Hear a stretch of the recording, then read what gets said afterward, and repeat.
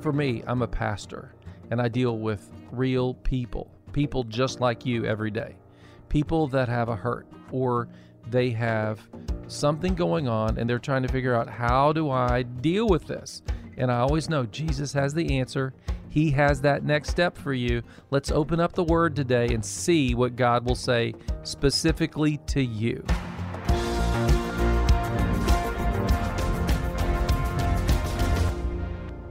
Welcome to Your Next Step. I'm Pastor Doug McCoy. I'm with Pastor Doyle Jackson. We're both from the church next door. Pastor Doyle, a couple weeks ago, I sent you a picture that I took at the mall. It was a T-shirt that said, all about the weekend. Oh, really? And I told you, I said, this means something different for me and you than it means for most other people. It does, because normally it's our on time, not our off time. Yeah, this is when we're in high gear on the weekend, and we'd like to invite our listeners, our friends out there, to come and join us this weekend. We're at the church next door, 5755 Feder Road. We have services Saturday night, 5 p.m., Sunday, 9:20 and 11. We'd love to see folks in person. Yeah, I think, it's a lot of times people don't want to visit. They're nervous about visiting a church. It's a new place and everything. What I love about the world today is you can watch online, you can get to know us a little bit, and then just come on over, and we'd love to meet you. It's a lot of fun. Yeah, no reason to be nervous, because as Pastor Bill says, we'd love to meet you. Now, were you nervous when you talked to, is it Dr. Albert Mohler? Yeah, it is. He's the president of the Southern Baptist Theological Seminary. It's the flagship seminary for the Southern Baptist Convention. And to be honest, I didn't know Dr. Mohler. Okay. I didn't know that much about him. Since meeting him, I've become a follower of his daily briefing. I love when he goes through and kind of talks about what's going on in the world today. He's a really impressive man. He loves God. And, get to know him with me today as I interview him.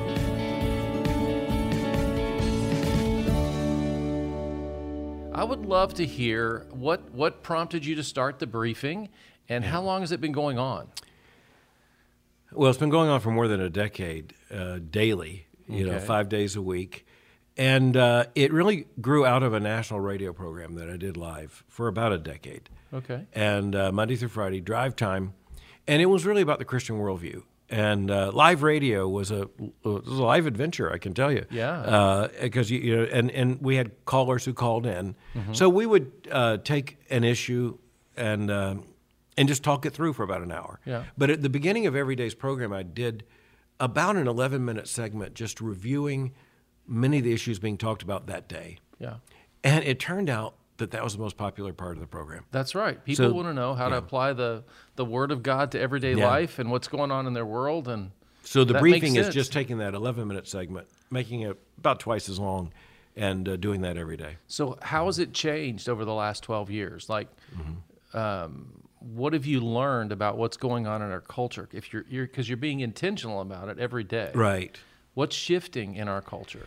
Yeah, the issues are getting darker. And I'll give you one very practical aspect of this. That's great. One practical aspect is I have listeners to the briefing that range from, say, 10-year-olds in the back seat to 80-year-olds. Okay. Okay, now there's some issues I have to remind myself there are 10 and 12-year-olds in the back seat. That used to be a fairly rare occurrence that I would have to think about that. It's not rare anymore. And so I now just have to think all the time about how am I going to talk about this? Well, saying enough that Christians will know what I'm talking about, and I can get to the core issue. But at the same time, I don't want the parent to wreck the car trying to turn the volume down. And so those issues have just turned darker, and they've turned more common. If you just look at people talking about these things in the national media and reporting on them, it's almost daily. Well, when I graduated from seminary, I went to Gordon Conwell. Yeah. When I graduated from seminary, it was 1991. Yeah. And kind of really, the tactic at that time among evangelical Christianity was, well, let's not try to tick anybody off. Let's try to, focus on the gospel, go down the mainstream. And that seems to me now to be kind of problematic and almost unbiblical.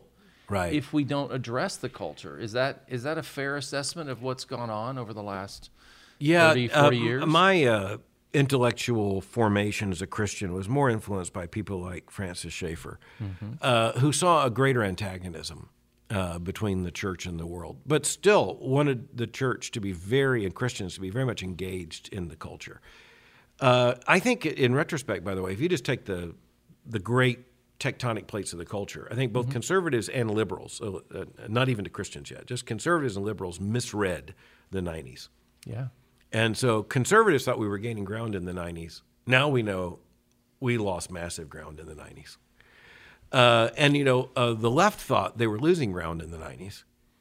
And now we know they were actually gaining ground in the 90s. So all that to say that in that period you're talking about, both sides misread where we would come out at the end. And conservatives, and that means so many conservative Christians came out at the end of the 90s recognizing our challenge is so much bigger than we thought it was. And that's when the left actually dove even deeper into identity politics and so many other things because they were pretty sure they had the wind at their backs. Yeah, I agree. I think that at least from a conservative Christian, from my perspective, if that was conservative Christian, we kind of felt we'd won the war over the Bible's God's word and it's got authority, Right. And we just kind of hung out with ourselves and we didn't continue the conversation about the Bible. And now we turn around today and we have a huge vacuum inside the church and outside the church when it comes to the authority of the Word of God and our worldview. Yeah, I think a lot of Christians, I think frankly most people, so Christians aren't unique in this, I think most people have very little idea of how society works and how societal change takes place. Because we tend to think that societal change is going to come with an announcement up front. This is what we're going to do.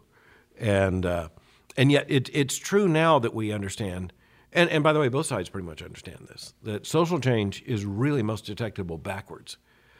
And so you have to look at what's actually happening in the kind of the sediments of the culture. And so if we look back now, what was going on in the 90s was this culture of autonomous individualism was really reaching its absolute apex. And so no one in the 1990s could have said, if you feel like a woman, you are one if you're biologically male. But the ideas that gave birth to what will become this massive transgender challenge, they were very present in the 90s. They were just packaged as, self-affirmation, self-esteem, personal autonomy. And so looking backwards, that's where all this comes from. Yes. So you said we misread the 90s. Right. As we were going through it, do you think we're misreading something right now that you would warn us from your vantage point that we need to know about? Yeah, I think I do, but I'm going to say that that's a hypothesis that will have to be tested. So someone's going to have to find out whether I'm right or wrong. I think the biggest missing, say, intellectual link for most Christians right now and conservatives is social velocity. And that's the speed with which change takes place in a society. Yes. And I think we are now at a level of social velocity that's higher than most people recognize. And I think, look, there's some reasons why. There's certain crucibles. I think the politics of the last 10 years have been a part of that increased velocity. I think COVID was a part of the increased velocity. I mean, look at how much social change took place just during the context of COVID. And they learned they could change us. Absolutely. They learned they could order us around. Yeah. And we submitted for the most part. We lined up, Right. And that is because we were also conditioned to believe that those in authority had our best interest at heart. That's right. In other words, there's a lot of we going on here. That's right. And if our parents were speaking to us, I was raised in the 1960s in particular, that's what my parents would have told us to do. Yeah. You honor the ones in authority. They're trustworthy. That's right. Whether it's Roosevelt or Eisenhower, they're going to defend justice. That's and right. They may differ on politics, but they're going to keep the U.S. safe. Yeah, it was a different age. So the velocity or the speed of that society is moving. It took 300 years to eradicate the slave trade. Yeah. It took about 15 years to reverse same-sex marriage opposition. Yeah. I mean, the movement formally to legalize same-sex marriage was like a 15 to 20-year project. Stunningly successful. I mean, I just feel like what's gone on in the last 15 years with smartphones. Yeah. And what I'm dealing with as a local pastor in terms of the challenges of communicating today, Right. it's so much more complex than previous ages. And Right. yeah. So what do you let's pivot to the church, okay? What concerns you most about what's going on in the church? But also I want to have the second question, which what gives you hope? Because I don't want to leave there with just the dark side. Well, I'm, my academic training is in systematic and historical theology. The church historian in me wants to say the church is always facing a crisis. You might look at the interregnum of, say, period from 500 to 1500 and during the medieval period. It has challenges then, but the society wasn't changing much. Yeah. But whenever the society is changing, whether it's the fall of Rome or it is the rise of the modern age and the Industrial Revolution and all the rest, whenever history is changing, the church faces real challenges because, in our conception, that one of the most dangerous ideas is that whatever is new is better than what came before it. This inevitability of progress. Yeah. And so, I just want to say in terms of, the church facing difficulties, that's pretty much what the church is called to do until Jesus comes. I am most concerned about the fact that I think most Christians assume we are in a situation of some kind of stability when I don't believe we are at all. I don't believe they actually believe that if they think about it. Yeah. But you can kind of, to use Charles Taylor's term, you can kind of buffer yourself in this world. If you have enough money, then you can kind of buffer yourself from all of this. But you know what? Your kids are not buffered. They arrive at a college campus, they are not buffered. Yeah. They are buffeted. That's right. And so, I talk to people and they say, I really don't see much of this. Well, they just spent, 5 days in a row playing a full round of golf. Yeah. No wonder they don't feel anything. They've bought themselves into a position where they don't have to worry about these things. Well, if they care about their grandkids, they better be very concerned about these things. That's right. Yeah. So I think that the greatest concern I have right now, and of course it's all the giant theological issues, maintaining the faith once for all delivered to the saints, that's the perpetual challenge to the church. But I'm most concerned about, I think, what is a misreading about our current moment. Okay, and the other question is, what gives you hope right now when you look at the church? We have more resources for you at doylejackson.com. We will be right back with more Your Next Step.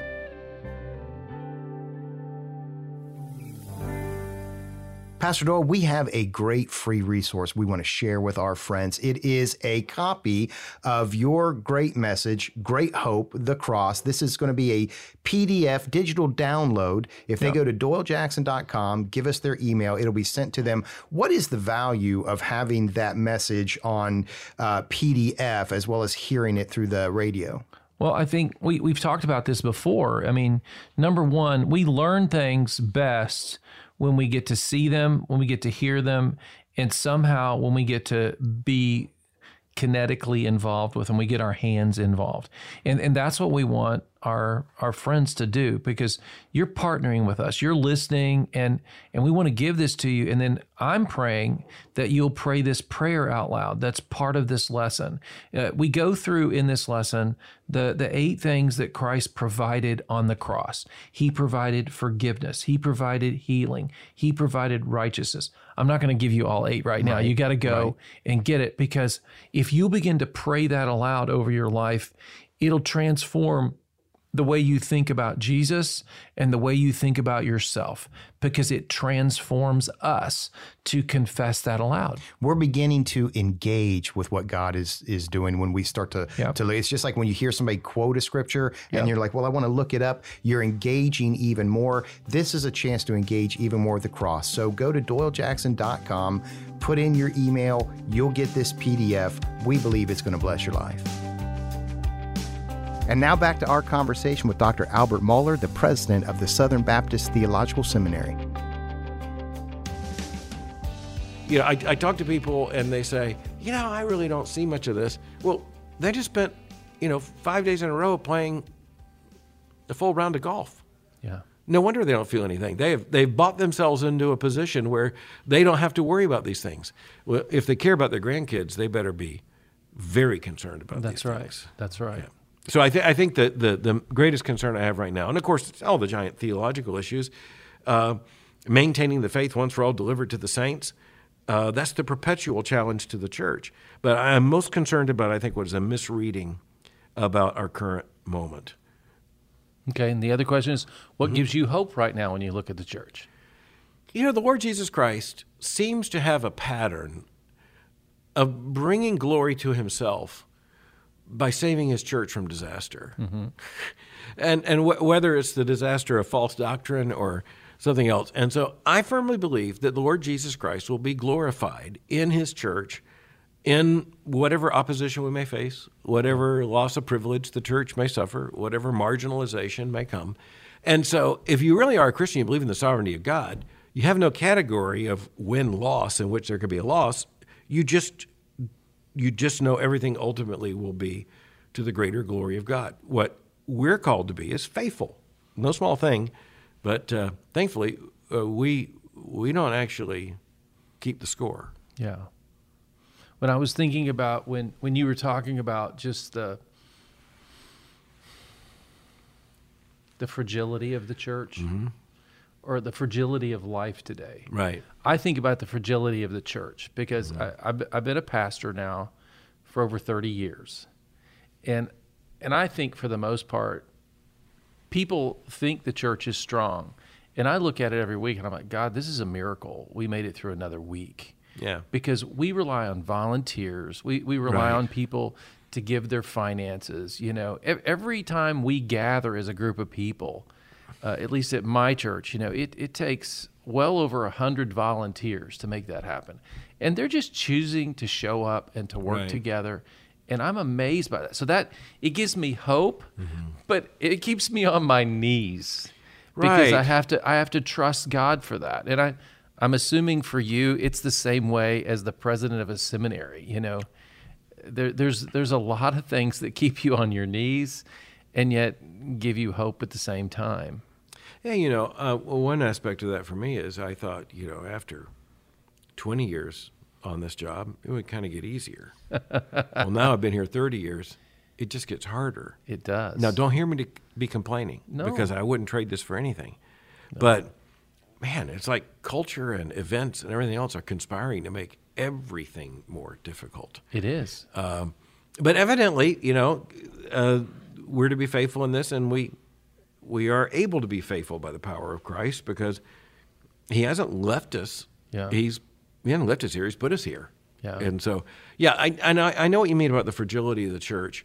And I think that's a good thing for us to keep in mind because it's Christ who said, upon this rock I will build my church and the gates of hell shall not prevail against it. That's right. But that does mean, number one, the gates of hell are trying to prevail against it. They are. It also means that but for Christ, the gates of hell would prevail. So all praise to Christ. He will protect his church, but Christ is the only explanation for why the church does not disappear and go extinct in any given generation. That's right. We believe in the power of Christ Jesus. Right. It's not a myth, right. as some people would have us believe. It's not just a glib assertion. It's not a bumper sticker. No. Jesus Christ is Lord, and thus we're saved. And by the way, that's all we've got. We have faith in something that is real. Mm-hmm. It's not... Right. It's not an imagination. People think that our faith is not real, but it's real every day. Yeah. It's powerful. So tell me this: mm-hmm. How do you cultivate your relationship with God after 30 years in this position, as difficult as it is? Well, in one sense, gratitude means that it's sweeter and deeper and more natural. You know, because mm-hmm. I don't have to think about it strategically the way I did when I was 16 or 17 and first learning these things. Mm-hmm. You know, so that's good. The other thing is that I've learned several things in my life about how my devotional life has to be grounded and expressed. Yeah. You know, just concretely, I was told when I was a teenager that if you really wanted to obey Christ and honor God, you had a very, very early morning time of prayer and Bible reading. Well, I'm a night person. No. I failed in morning. Yeah. Even when I was there, I wasn't there. Yeah. And so it just kind of learning. The older I get, the more I learn. Okay, I want to be at my best when I'm reading Scripture. I want to be at my best when I'm praying. I want to be at my best. And I mean, you know what I mean there. I want to be as there as I can possibly That's right. be. Fully present. Right. I've also been through crises, health crises.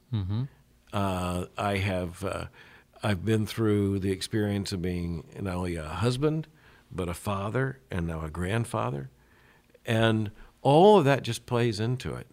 And so there's a lot more me in one sense. I hope that doesn't sound egotistical.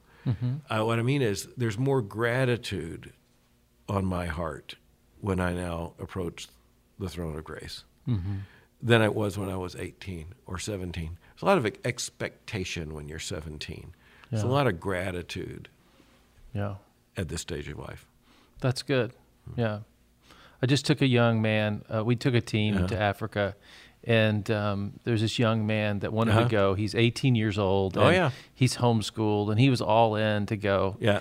And I just loved his enthusiasm. Yeah. And I love his questions. And he is the perfect picture of what you're talking about. He is so excited. And so I just try to keep throwing gasoline on him so he'll keep burning, you know? Right. And that sounds like the Apostle Paul, right? Yeah. You know, Timothy. Fan to flame. Very, very young. Yes. And Timothy and Titus, you know, that's to whom he gave the advice to fan the flame. Yeah. You know, just you look at these young men that Paul had around him, and I'm sure that made Paul more faithful. Yeah. You know, but the other thing is, there's such great hope in this. That's a great joy of being a seminary and a college president. I know. I get to see these young guys, and the college young men and young women in particular, but especially those called to preach.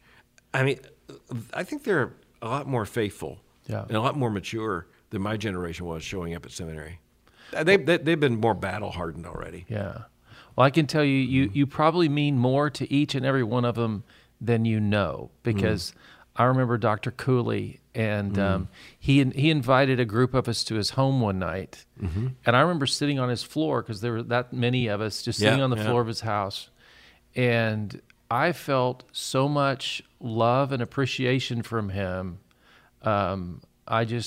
He was such an encouragement to me. I graduated, and I went to Israel to study it on Mount Zion. It was called the American Institute back then. Yeah. And I remember picking up the phone in Israel and calling him. Oh, wow. And talking to him from Israel and saying, hey, thank you for encouraging me to take this step, you know. And so bless you for the influence you're having on their life. And know this, they may not, it took me till that time to call him and thank him, and really, I matured enough. Well, you know, one of the joys of being a seminary president, as long as I have been, is that I get to see these young guys have mature ministries of their own. I know. You know, I've got students who are grandparents. Yeah. You know, I mean, alumni, graduates who are grandparents. And by the way, it's very gratifying. It is. To see their children come as students. Oh, wow. You know, that's really sweet. So, no, I'm very, very thankful. And and that's one of the reasons why I'm hopeful, by the way. That's right. Because I see the evidence of Christ's faithfulness in this generation of young Christians. Yes. And a couple of things about them, by the way. I said they've kind of been battle-tested. The other thing is their parents taught them better than previous generations of Christian parents, just on average. Okay. So of course, that's kind of a selection problem. The young people who come to us are likely to come from very seriously minded Christian homes. Yeah. But at the same time, I just see the result of that. I want to say to moms and dads, you got a 10 and a 12-year-old, a 14-year-old, and you say, I don't know you're making any headway. I got to tell you, I get to see them when they're 17, 18 years old, and boy, you made a lot of headway. That's right. Yeah. So what would you say? Let's say there's a young man or young woman that's listening today, and they feel like, okay, God is calling me. I'm going to be a part of church ministry in some way, shape, or form in the future. Yeah. What would your advice to be if they're a teenager right now? What would you tell them to do? Yeah, well, number one, I would say it is a good thing to want to be fully deployed in Christ's service. If you're a believer, that's just an astoundingly good thing, period. Yeah. You know, I have to think a lot about this because this is where I live every day and have for decades now. I would simply say, first of all, the Christian ministry is biblically qualified. So it's not just a volunteer thing. It's not just a vocation. It is a calling in the truest sense of vocation, voca, calling. So that was part of our conversation with Dr. Albert Mohler. Pastor Doyle, you enjoyed your time with him? I really did. I really feel like he would be a great guy to go to dinner with. I would love to sit down and just spend the whole evening asking him questions and talking to him. He was busy the day I met with him, and so we just got to do the interview, and he had to go. But he's written 9 books. He's literally written thousands of articles. He's got a book right now. It's called "Tell Me the Stories of Jesus," and he goes through the parables. He's somehow connected with World Magazine, if you've heard of that magazine. Yeah. This past year, he really kind of put a fire under Andy Stanley over his issue of approaching, gay relationships and welcoming and affirming. He's taken a real difficult stand at times for a biblical worldview. And so I really encourage people to get to know Dr. Albert Mohler.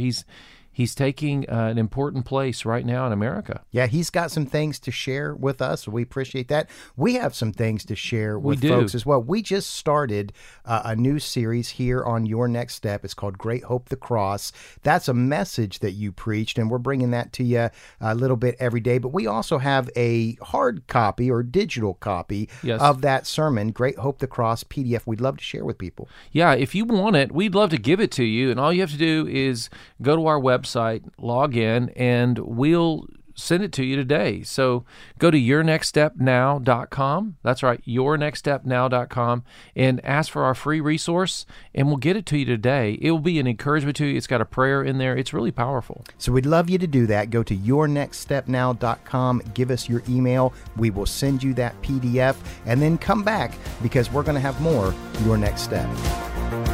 Your Next Step with Doyle Jackson is a ministry of the Church Next Door in Columbus, Ohio.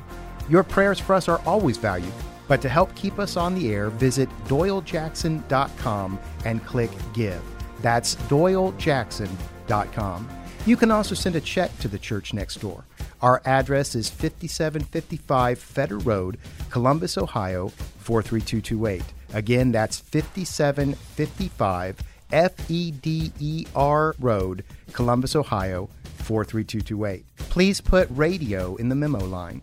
Lastly, if you need prayer or have questions, text us at 888-644-4034. That's 888-644-4034. I'm Pastor Doug, and Pastor Doyle and I would love to see you next time for Your Next Step.